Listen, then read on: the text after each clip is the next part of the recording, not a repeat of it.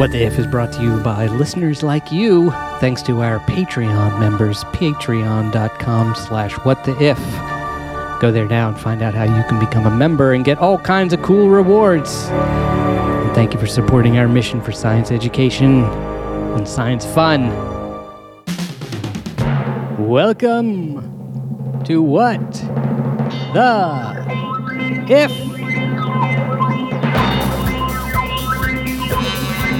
Retro episode edition.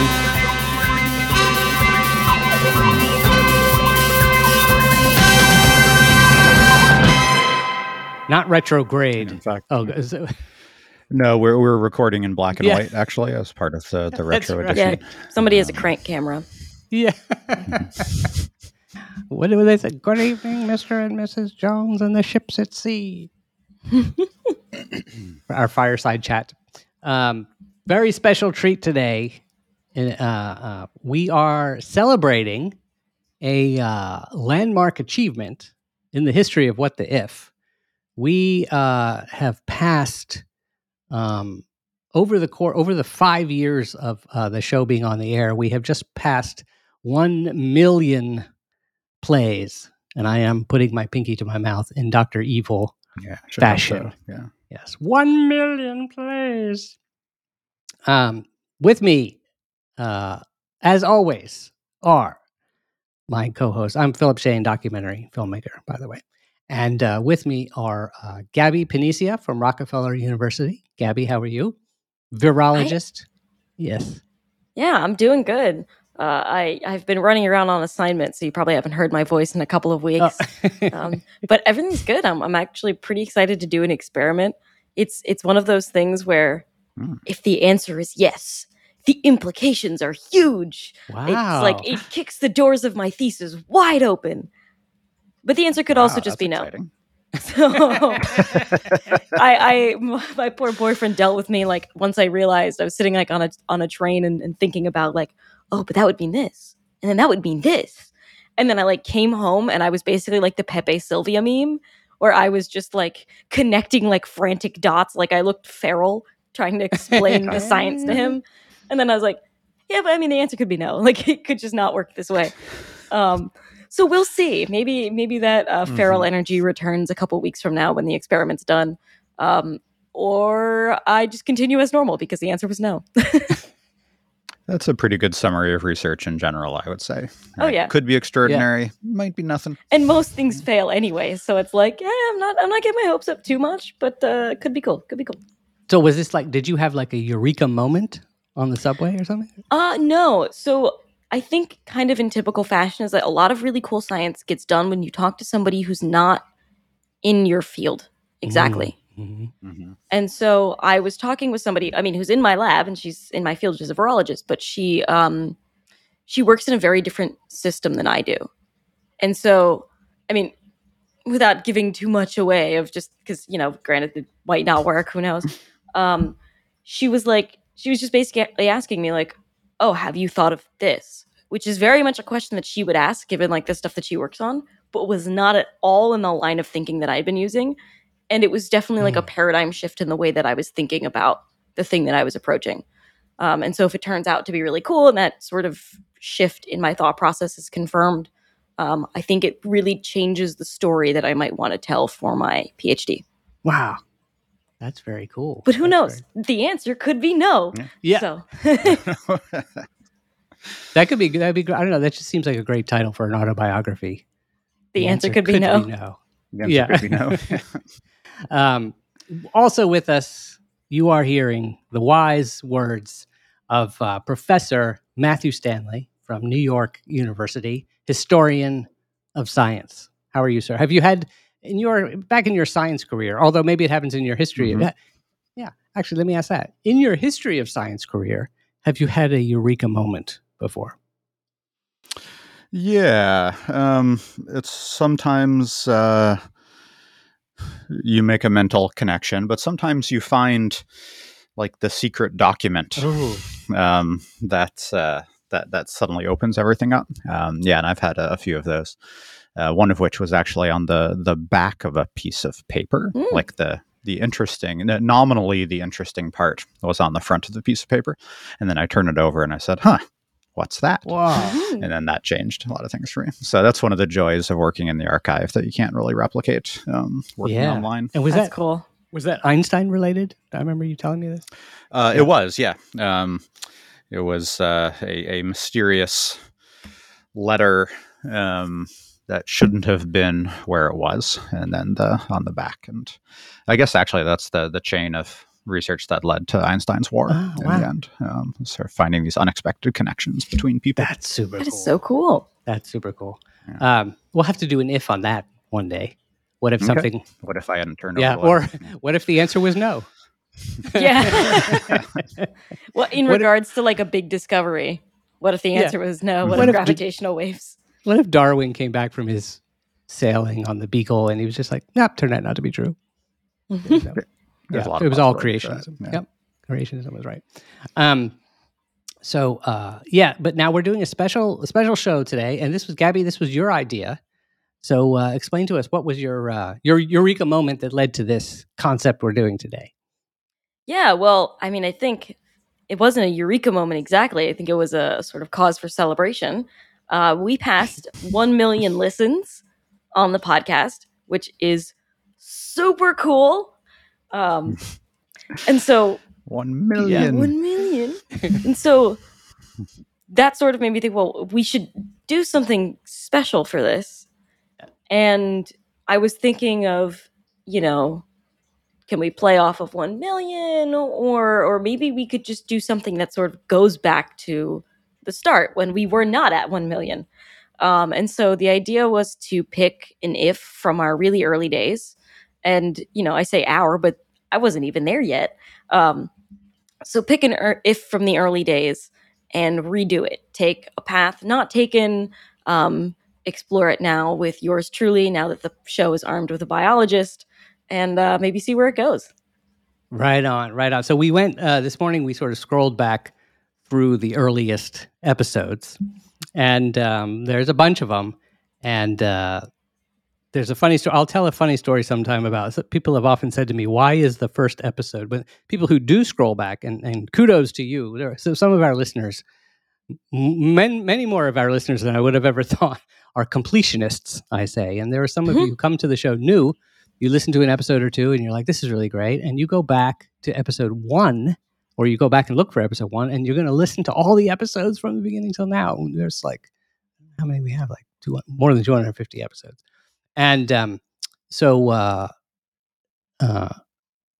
but I ended up, when I realized people were doing that, I got embarrassed at one point about the quality of our first 10 episodes, and I took them offline, and then I slowly felt better about it and put them back online. So they're all back online in slightly different order. But anyway, we have a bunch of early episodes. And Matt, you and I were noticing this morning, we were looking at them. We were a bit avant-garde back in those days. Apparently so. Yeah, I don't remember kind of our David Lynch period, but I guess it was a thing. Yes. Yeah. So by the way, we're going to be, we have had some really nice listener mail come in this week. And so at the end of the show, I just want to give a little tease. We'll be hearing from some of our listeners at the end of the show. It'll be very nice. And they've got some great ideas for ifs, which we'll be doing in the future. So stay tuned for that. But right now, so the early episode that we picked we decided to do, what Gabby's idea was, let's redo the if. Gabby's here now. Gabby joined us a couple of years in, and so she wasn't here for these early episodes. Matt and I have total amnesia about these early days. They sort of say, right, if you remember those days, you weren't there. Isn't that what they say about the 60s? And I confess, honestly, as soon as we record an episode, I immediately forget everything about it. It's one of these strange things. But so we looked back, and here, I'm just going to read the description, and then we will announce the if. This episode was called "Gee, Your Universe Smells Terrific," and the cover art. I must say, I've always been a bit proud of my cover art, even in the early days. It's very impressive. These days, I have AI doing it. I do it with Midjourney, only in the past couple episodes, and that's quite fun. Back then, I cut and paste things using Photoshop. So I pasted, I don't know, there's a picture of a whale swimming in space, leaving the Earth and the moon. And the description from the website, and this is all, we haven't listened to it because we want to do this fresh, but the brief description on the website about this episode says, imagine if space was breathable, if you could swim in it, fly in it, go anywhere you want, wearing only your bathing suit or your birthday suit. We were a bit racy back in those days. We'd do anything for clickbait. Would you swim to Jupiter? Would you paddle to Alpha Centauri? How would life have evolved if it could swim, crawl, or fly into space? We ride whales to the moon. We tremble at the sight of a giant plankton sphere swimming around the sun. My goodness. Grab your inflatable donut and come along to the worlds of what the if. And so this week, once again, in celebration of our 1 million views, we ask, what the if?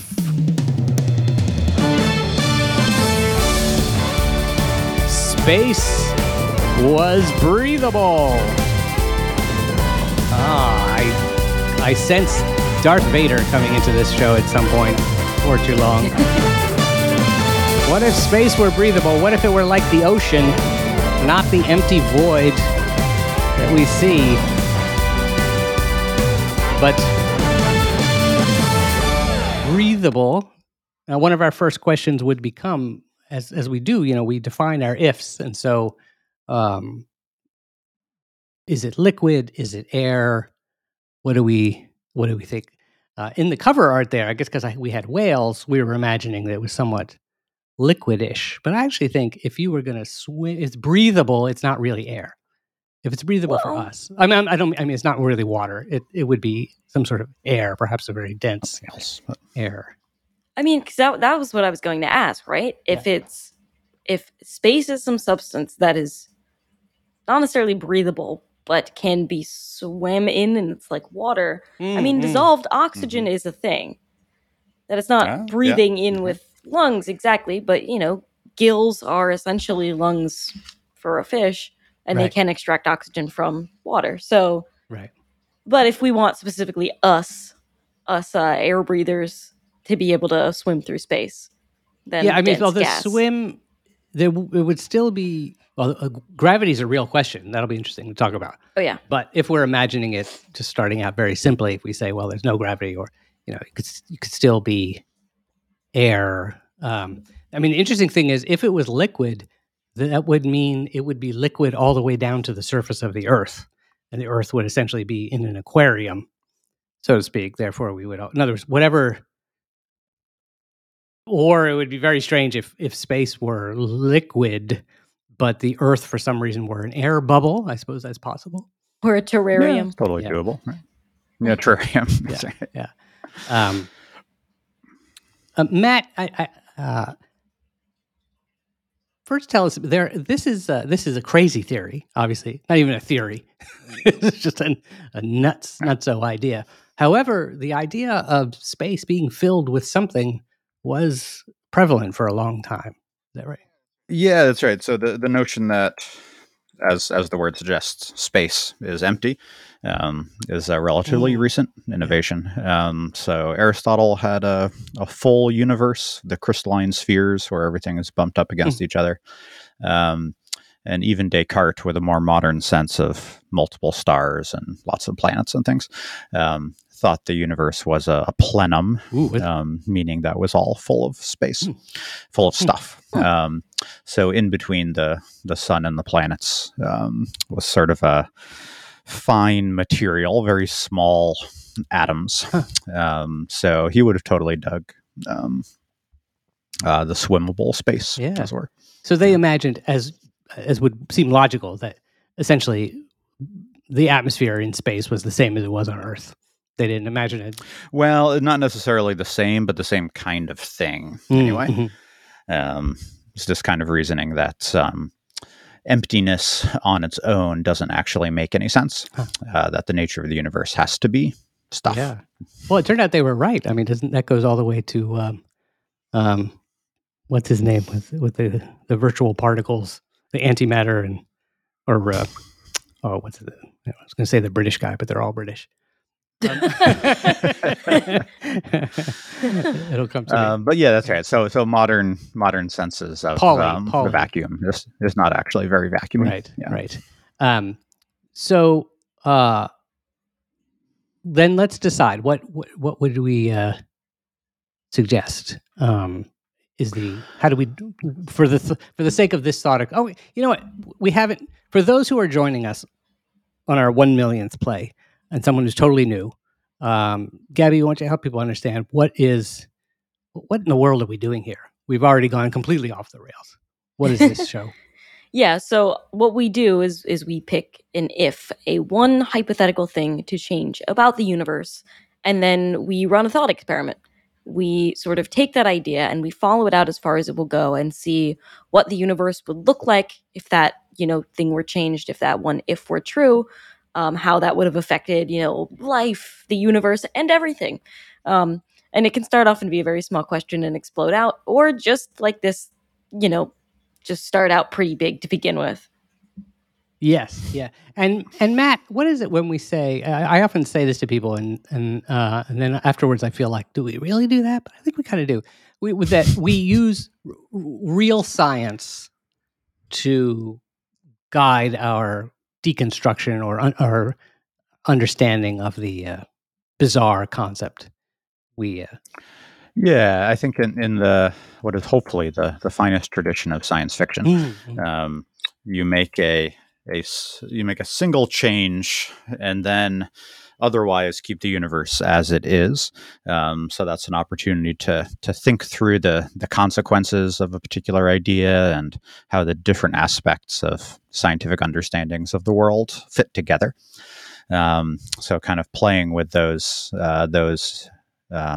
interactions between the imagined and the real helps you understand the real a little bit better. Totally. So we're imagining, in the tradition of science fiction, as you said. In fact, that was sort of the original idea with the show, going back to those early days. How did we get started? I was thinking that I always loved it in science fiction. I think it was H.G. Wells described it as saying, to write science fiction, you need to start with one big if, and then you just follow the ramifications of that. And so in doing that, you kind of have to decide what exactly. So we're world building in a way, right? And so we're deciding now how do we want to define so we've got Earth. We can imagine the layers. There's Earth, then above the Earth we've got the air we breathe in, and then there is somehow, does it transition to a liquid? Is that what we think? Yeah, I mean the ocean air boundary here on Earth seems like a reasonable analogy, right? I mean, they're both fluids, but because they're different density, they don't mix in a particular way. But you can transition from one to the next without, without outrage. Yeah. So already this is super wild, and we've gone off in a different direction than I remember the early version of this being. So now I imagine us being on the ground, and we have the sky above us. And maybe this explains why Elon Musk's magnificent Starship rocket went into a crazy cartwheel yesterday and did all kinds of acrobatics that it was not supposed to do before it had a rapid, unplanned disassembly, as they call it, meaning it blew up in spectacular fashion. But maybe it reached the space ocean boundary and got disturbed, and it blew up. What in the world would that be like? Is it maybe that's where rain comes from? Does rain come down from? I mean, it's very strange to imagine that the sky is an ocean. Really I imagine this ocean sky has to be. We have to do a little bit of fudging of gravity, yeah. That the ocean sky is not immediately collapsing back through our atmosphere and crushing the planet. So I guess one solution to that would be if its average density is less than that of air, then it's going to naturally sit up high and not come crashing down on us. So that would be one possibility. And it doesn't need to be a lot thinner. So, if it just, again, an analogy to if you imagine on the top of a mountain, the air is a little bit thinner than down at the ground. So as long as our space air is thinner, then it's going to hang out. It's good. So it's air or is it liquid? I think this is where we sort of come down and we have to decide. Well, I think I would insist that it's a fluid, which just and both air and water here on the surface of the Earth are technically fluids in the sense that they flow. But I don't think it has to be a liquid. But it doesn't have to be a liquid to be a fluid. It just has to have certain internal properties that let it flow. Fluid it is then. Yes, fluid. Yeah. And Gabby, how would that? Can we imagine? Maybe Matt can help us understand what the possible density of this is. But can we imagine things living in this space fluid? Because that was the first thing that struck me was you imagine in our oceans are full of life. They used to have more life than they do now. Now they're a bit more on the side of plastic bottles. But if space was, could support life, the amount of life in the universe would be astounding, terrifying almost, right? If it was all of space were full of things. So, I guess that does depend on your side of, is life rare? Right. Is it just rare because it happens, some low number of times, but the universe, has so much stuff in it that actually it's very common. Yeah. So, if it is just nebulously space fluid that is breathable, but there's not actually really anything there, and this is just like Earth life attempting to venture out into breathable space, then it's going to take a hot minute for, I think, stuff to really diversify out there. But if we're imagining this has been, the extant state of everything for a while, that whatever microbes existed on Earth in way, way, way super ancient times that potentially got blasted off the face of the Earth with an asteroid, well, now they can definitely survive in space. So I do think there is, if that's the sort of trajectory we go with, then there's the opportunity for a lot of space creatures that have had millions of years to adapt to our solar system and our swimmable space. Yeah. All right, cool. So what needs to be in our space fluid for critters to live there, microbes or otherwise? So I think this is sort of the interesting thought part of this, right? Well, because at least, for our thoughts of how microbes existed, discovering like deep sea geothermal vents was a sort of huge turning point.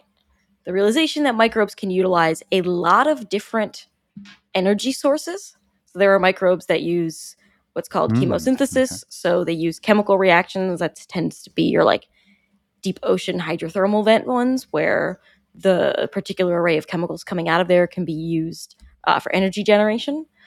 You have some that generate energy by light. So photosynthetic ones. Algae are huge for that. They're like a huge photosynthetic organism on the planet. Nice. There are also radiotrophic like microorganisms.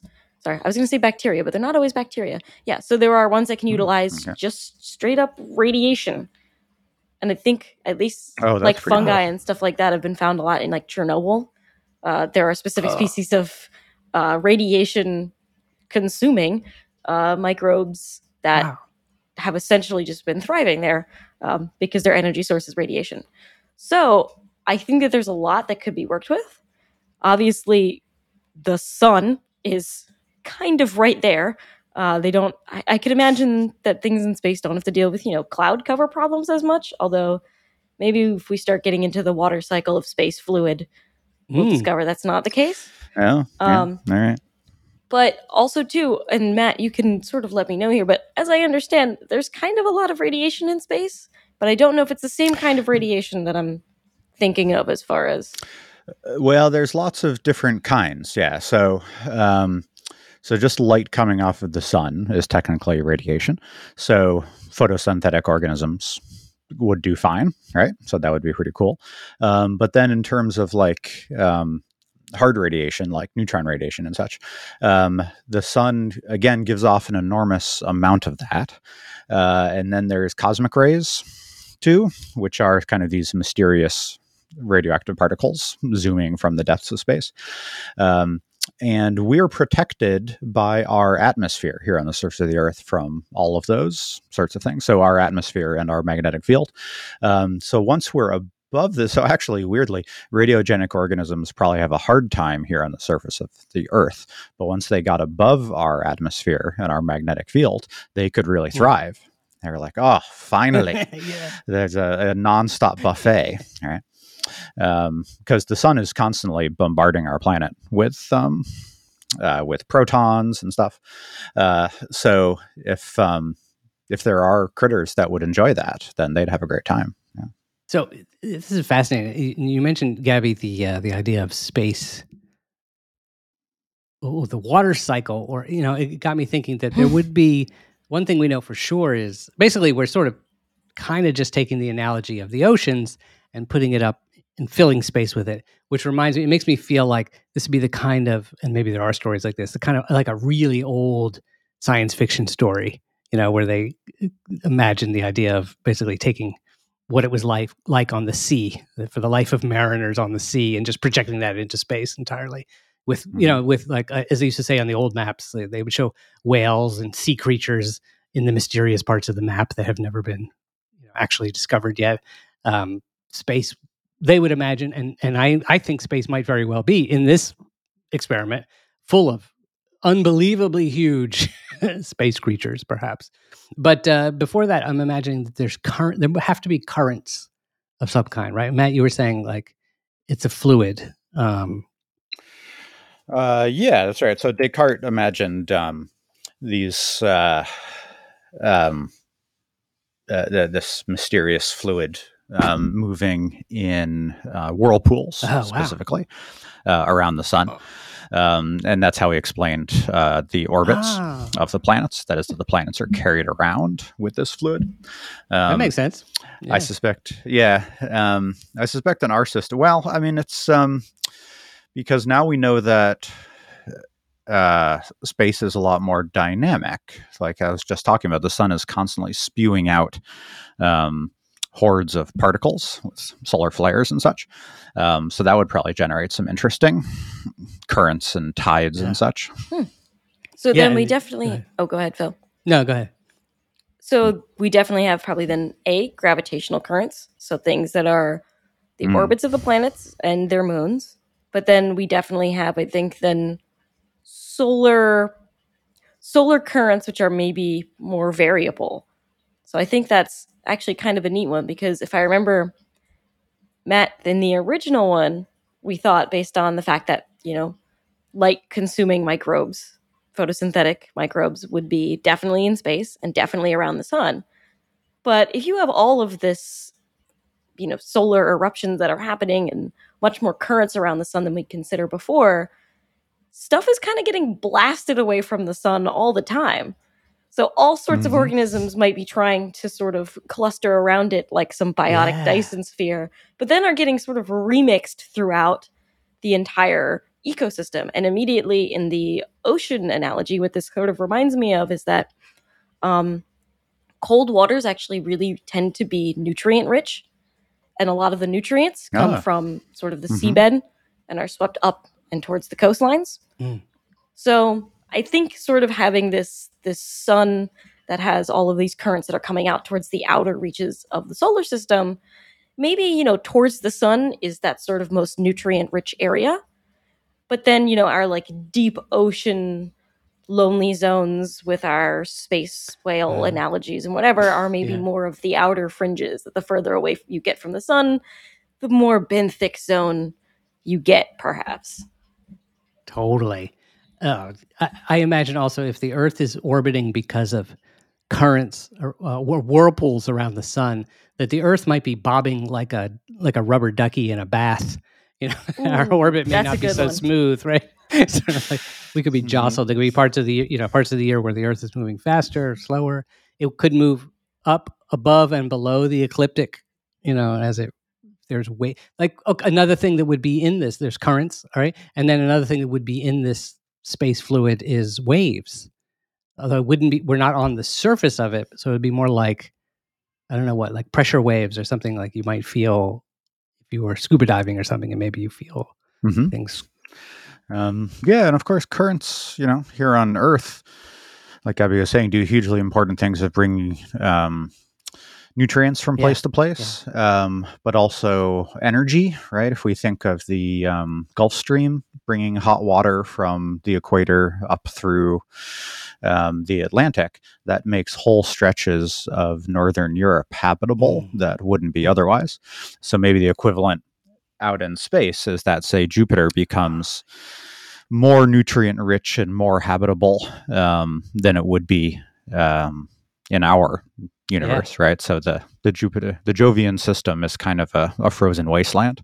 But maybe if we have currents here, it's a place where life could develop and hide out. Yeah, or that could explain why maybe Mars used to be like Earth and now it's not. That there used to be a Gulf Stream type thing. They used to flow by Mars and flow around in Mars's orbit. So a big question here is how in the world would gravity work? Because it seems to me that this fluid would be inherently wildly unstable given gravity. That over the course of the age of the universe, that essentially it would just do what our real space universe does, which is condense down into stars and things. Is it possible that this fluid, how in the world could this fluid stay dispersed and not collapse on itself, right? So fluid dynamics is a huge pain. There's kind of no way around it. If we're borrowing kind of Descartes' scheme here, then if the universe is genuinely full, if you get liquid moving from point A to point B, there must be liquid moving back into point A to kind of fill that gap. So that's why he imagined whirlpools, because there's always fluid kind of floating around that. So I think we can probably have fluid coming in from outside the solar system to replace whatever currents are going here. And that then suggests that things could flow from solar system to solar system too. Yes. So a really patient space whale could just ride the currents from Tau Ceti to here. Yeah. Or migration, right? Gabby, that we could have, there could easily be a seasonal or whatever the equivalent would be, migration of creatures from our solar system to Alpha Centauri and back, we go there, we spawn in the Andromeda Galaxy. That would be a far one, but, these are hardy creatures.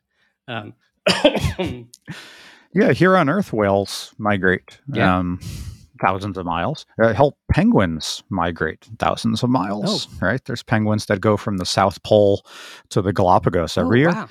Wow. So if a little 10-pound penguin can make it 10,000 miles, I think we can make a space whale that goes from star to star. I thought you were going to say if a 10-pound penguin can make it thousands of miles, what have you done today? Not much. Go ahead, now, Gabby. We keep saying space whales. And this is my thought that I'm kind of curious about, because I do think large organism definitely seems like the kind of thing you'd get in space. Gravity-wise, you're not really getting as many sort of limitations that way. With bigger organisms, some of the difficulty is transporting nutrients throughout the whole thing. Pumping enough blood through the whole thing, so everything, it's essentially nutrients, essentially getting all of the basic requirements for life to every single cell in a creature's body.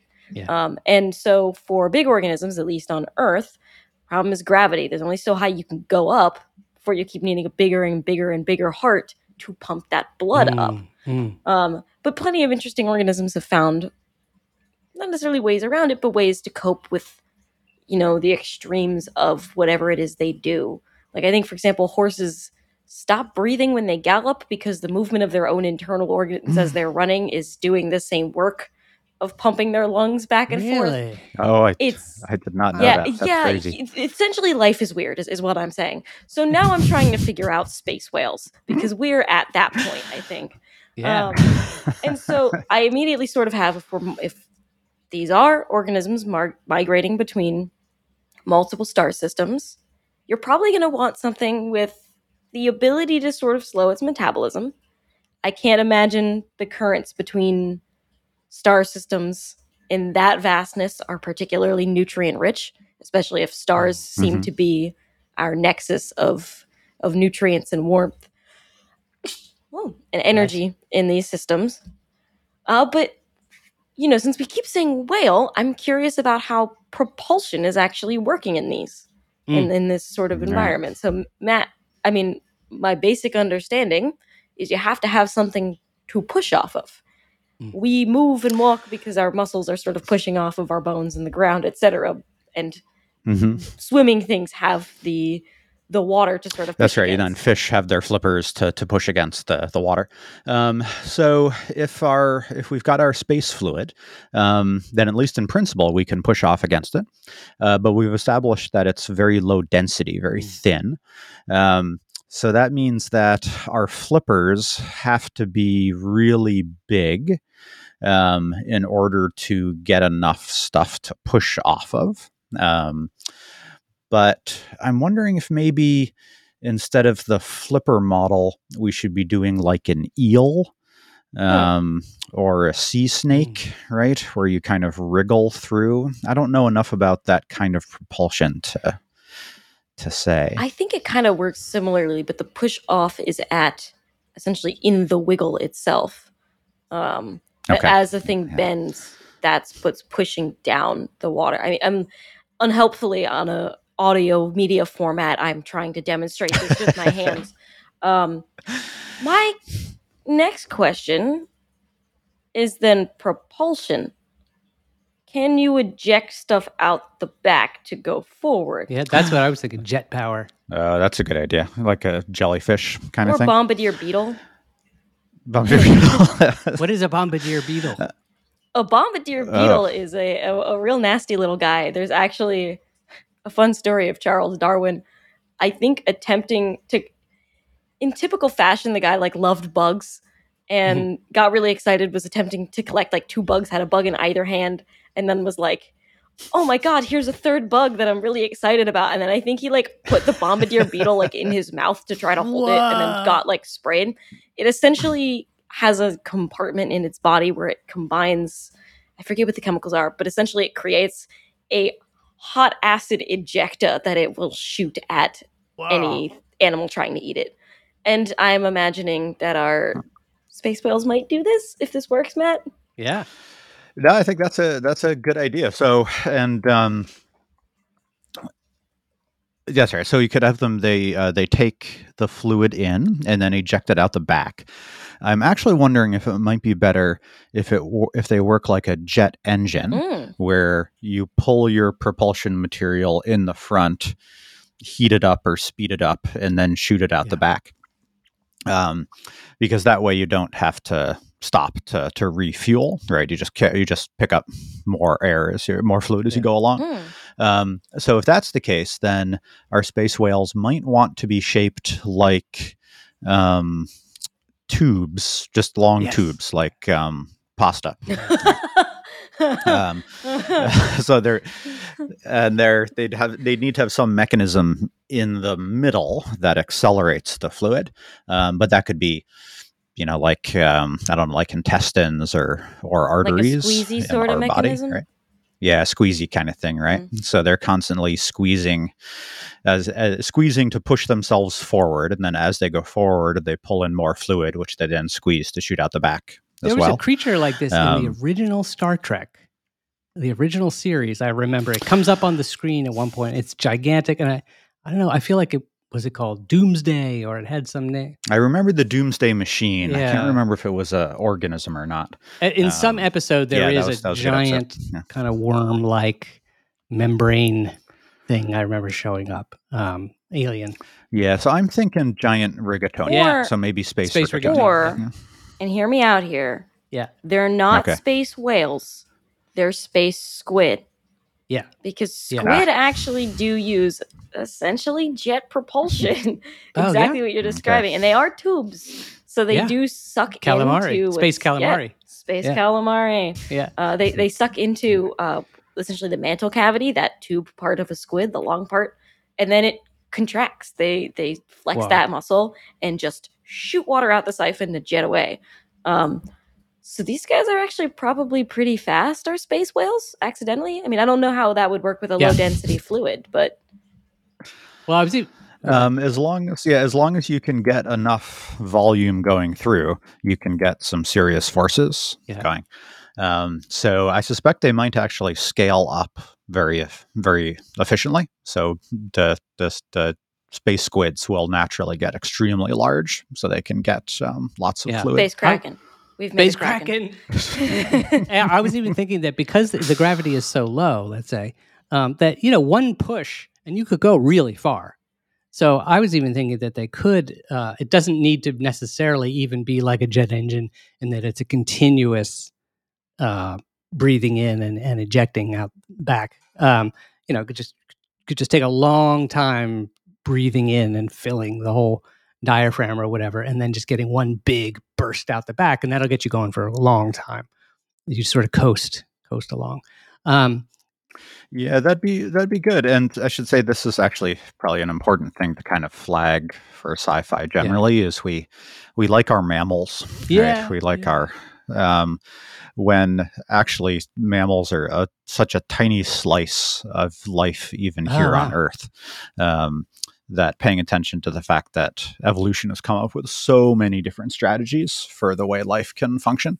That paying attention to squids, and then also squids are super smart. Yeah, that's what I was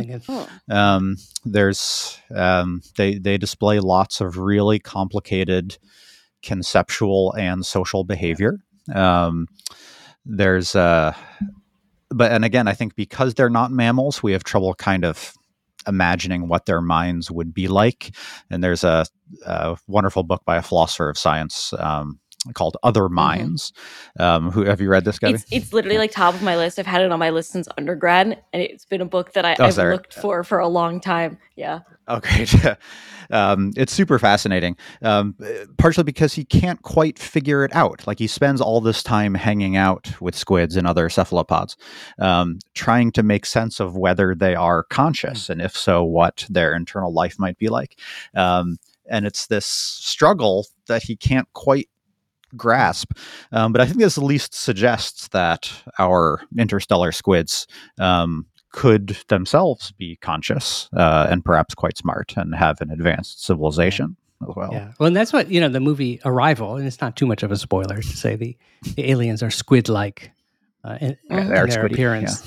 Yeah. What's fascinating is to think that in a strange way, imagine if space fluid, if the sky is full of enormous creatures like maybe octopi and squids, and maybe highly intelligent, highly evolved creatures, whales, that the myths about the gods would have some that in this fictional universe, you can imagine that the myths of the gods come from perhaps times where, imagine it when a giant squid accidentally crashed onto Earth from the sky. Well, I have to say that sounds kind of Lovecraftian to me. Like, when I think of squid-like gods, the darkened squid-like that's gods. a terrifying prospect.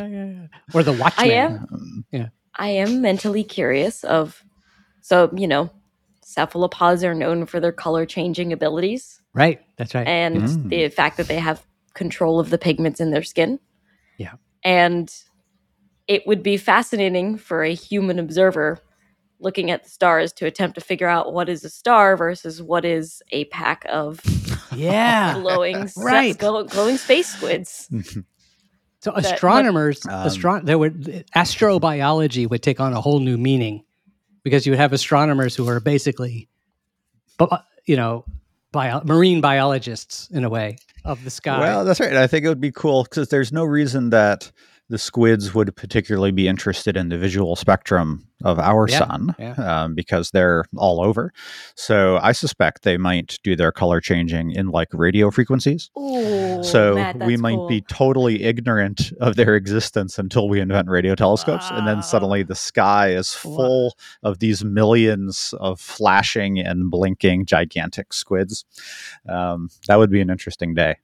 Yeah. That's a great place to stop. Would go ahead, Gabby. Go ahead. Space exploration. I mean, I know that one of the premises of this original If was what if you could just, go out and swim to Jupiter in your bathing suit. Yeah. Officially, I would like to say that I think that's a little bit more fraught. If we are imagining a universe full of intelligent cephalopods who have jet propulsion and are probably not constrained by gravity, right? Our ability to swim to Jupiter might be a little derailed here. Well, that would be very Although, interesting. your spaceships would be a little bit more like submarines, and they're not unlike submarines now anyway, because they have to keep the air in. So I can imagine our craft being quite interesting and spectacular.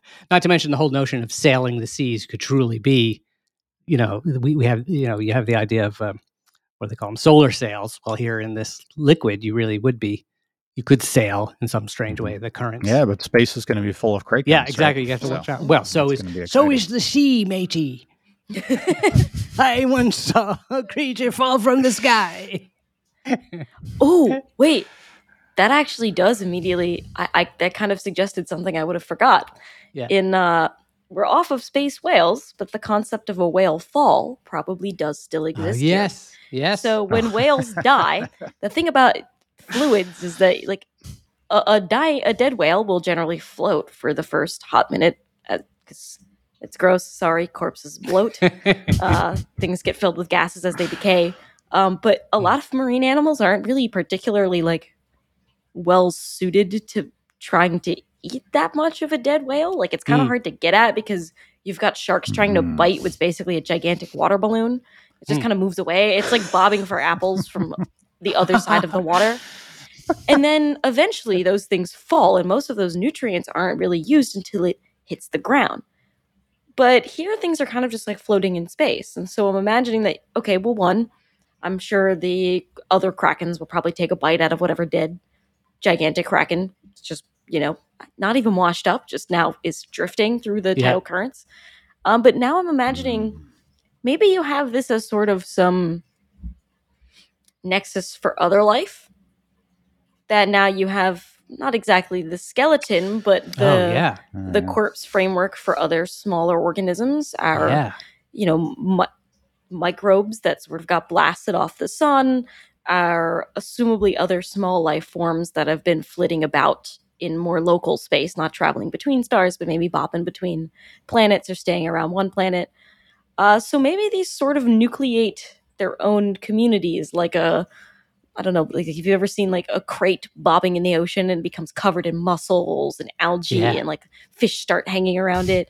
So maybe we have like little pockets of like communities that do sort of like float around here, maybe nucleated by the sort of whale fall of a dead kraken. But like other ways in which sort of like, I don't know, space coral reefs are sort of popping up and floating around. That's a good way to think about it. Yeah, totally.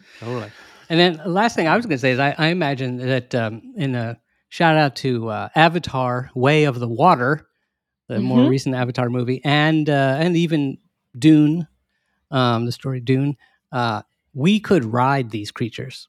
I mean, I think that would be one. We imagine that we don't even need to build ships, or maybe we do. We still build ships, but we still can dock those ships onto a kraken and ride it. I think your generational ship is a steering wheel on a kraken. Yeah, that sounds pretty cool. Yeah. A lot easier than building a starship up your own. Yeah, exactly. Cool. And then Gabby, when you said whale fall, I thought you were going to talk about how in the Hitchhiker's Guide at one point a sperm whale and a potted plant. Oh my God! Towards the earth, and they have a wonderful dialogue. Yeah. The whale has a monologue. Say, "Oh no, not again!" Wow, thank you, Gabby. What a great idea this was, and true to form. In fact, we said, well, I thought if we redo an If, it'd be interesting to see. The fear would be that we just sort of would end up doing it exactly the same. Now, not remembering what the hell we did helped. But I know we totally went off in a completely different direction. So I love this idea of restarting the if. The if is like these ifs are what do you call them? Emergent. They have emergent properties. You never know where they're going to go. Most definitely. The tiny thing goes somewhere else. Pretty cool. Gabby, what's your takeaway? Anything you're going to bring into the lab that may have come from your thoughts today? I don't know if anything I'm going to bring into the lab, but I'm definitely going to try to find some way to mentally use space squid propulsion for something. Like, that's just like a very fun image that I think we've conjured up here. I think it's like really cool. Yeah. And the definite science fiction writer in me that doesn't often have enough time for writing science fiction is sort of like foaming at the mouth of like, this is cool, this is evocative, but what do I do with it? Yeah. So we'll see if anything comes of this later. Totally. Matt, how about you? All right, nice. I will be bringing an actual space squid into my classroom. Amazing. Just as soon as I can catch one. So I'll be taking sabbatical and start practicing the harpoon. I am sure NYU will give you a grant for that research. Oh, totally. No doubt. First, it's Space Kraken. And then you would form the Stanley School of Kraken Research. Fantastic. The SSKR. Well done. Gabby, something you said you had a couple things you'd like to plug this week. Yeah. So one is that I feel like I mentioned that one of my short stories was published in a magazine called Grim and Gilded. It's a horror story. But recently they made a podcast and are starting to read through the stories that have been accepted in their issues in an audio format. So my piece, Hotel Yig, is the first episode in their podcast series. Awesome. So if you want to check that out, it's through Grim and Gilded Literary Magazine. And then they have links to their podcast episodes from there. Which is really cool. Yeah, send me the link and I will put that up. Absolutely. Yeah. And then number 2 is not as much of a plug as it is a solicitation for the audience. So I'm considering applying for a specific science communication award. And so they want to highlight communication work done in 2022. Now, I could sit here and listen through all of these podcasts that I did and just hate the sound of my own voice for about an hour at a time. But I really want to hear from you guys about what episodes you feel like you took something from and you learned something from. Is there an episode that just made something click for you and you're like, oh my God, I've got this now. That's really cool. Or an episode that like you felt like you had to show somebody immediately. Because I think that those are the episodes that might be kind of good for me to, highlight and point out for this sort of thing. So if you have one that sort of immediately rings a bell, send it to us, tell us which one it is, and it would be much appreciated. And I'd love to know your thoughts about why that's the one that really resonated with you. Absolutely. Yeah. So you can contact us you go to our website, whattheif.com, and you can contact us right there on the there's a little comment box. You can hit send, or you can email us at feedback@whattheif.com. Let us know what you think. Help Gabby out. That sounds like super fun. Yes, please. Matt, you were going to plug something. I don't know if I have anything pluggable at the moment. On May 10th, I'm speaking in Pontiac, Michigan. But I think that's the next thing on the menu. I don't know if we have a lot of listeners in Pontiac, Michigan. Oh, so it's not an online thing? It is not. It is in person, in the flesh. All right. Fantastic. And if you drive a Pontiac, do you get like a discount? Yeah. That is correct. 10%. Yep. And the subject will be, do you know? Einstein. Fantastic. Einstein in Pontiac. That sounds amazing. May 10th. Look out for that. And I can plug something that I'm actually recording this afternoon. So I'm recording it after recording this show. But I'm a guest on I'm a documentary filmmaker, and there's a kind of global documentary film community called the D Word, D-word. And it's been around for a very long time. And when the pandemic began, they started having weekly Zoom get-togethers. And typically there's anywhere from 50 to 100 or 200 people from all around the world. We get together every Friday afternoon Eastern time, and talk about different subjects that are happening in the documentary world, the film world. because AI is suddenly a huge thing. The number of tools which are suddenly become available for filmmakers or anyone who's creative, or really anyone, the amount of things you can do these days is interesting. And as we all know with AI also, there are tremendous societal implications of this thing. And so I was asked to, because I've been nerding out on this for a long time, asked to be a guest to speak about these issues on the D Word. And as a testament to how hot this topic is, like I said, usually there's 200 is usually about the most people that reserve a spot for this thing. We have 600 people already signed up. So it's going to be really fun. It will be on, it'll be posted on YouTube. So if you're hearing me in the podcast, go to the D-Word, D-Word on YouTube, and you'll see it there on their YouTube channel. I'll have more information on that. Fun with AI. So I just want to end here with a little bit of we're going to the mailbag. Can we do it, gentlemen? Hit me up. The band was caught totally off guard. I apologize. Yep. I apologize. They're backstage. Yeah. Wow. The music just totally stopped. Well, so much for that. But imagine the mailbag music. I'll put it in here in post. We got a wonderful note from one of our listeners in the Netherlands. His name is, excuse me, his name is, now I'm going to try to pronounce this correctly, Bas Damhuis, Damhuis. And Baz says, I've been listening to your podcast for a couple of months now, and my preferred podcast app called Podbean. I love this format. English show. It's sci-fi with sci-reality poured in a what-if cup. I whiffing love it. I see what you did there. Please send my regards to Professor Stanley and his daughters. I loved the twins episode as a sort of break of the regular, if there is such a thing as regular in WTIF. They are very sharp and funny. So we're passing along those compliments to the whole Stanley clan. All right. I'll pass that along. Keep up the awesome podcasts. And he says, what the thanks? And then Boz submitted an idea for an if, which we'll be taking up in one of the weeks coming up. So we look forward to that. So thank you, Boz, in the Netherlands. Cheers to you. And cheers to all of you who are listening. If you've been listening for a long time and you never wrote in, do let us know. We'd love to hear from you. Feedback at whattheif.com. And lastly, shout out to our Patreon listeners. If you're a Patreon member, you know who you are. You're a super iffer, by golly. And because you're a Patreon listener, you get the exclusive bonus content, the extended episodes. Only Patreon members get that, and it really doesn't cost that much to join. We have all kinds of levels starting at $1. So check them out, patreon.com/whattheif, all kinds of cool merch.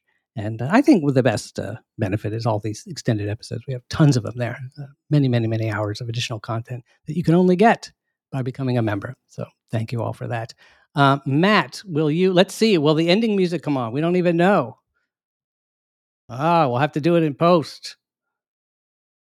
But what do we do here at the end? What's the closing ceremony? The closing ceremony is when we are forced to confront this new world that we have created for ourselves and everyone else who lives there. And usually in a moment of existential horror, we are forced to shout the name of the show quite slowly. So I'd imagine in this particular scenario, we find that not only is space full of gigantic squids that are broadcasting radio waves, but because of the low gravity, they can actually be tens of thousands of miles long, and they're actually wide enough to swallow the Earth. So as we see one of them slowly moving towards us, getting ready to swallow the Earth in the fashion of the elder gods, we have no choice but to shout, "What the if?" Thank you all for listening. Thank you for all 1 million of you who have been listening, or some of you have been listening more than once, and thank you for that, for getting us to 1 million plays in the lifetime of What the If. Many, many more to come. Stay tuned. We'll see you next week.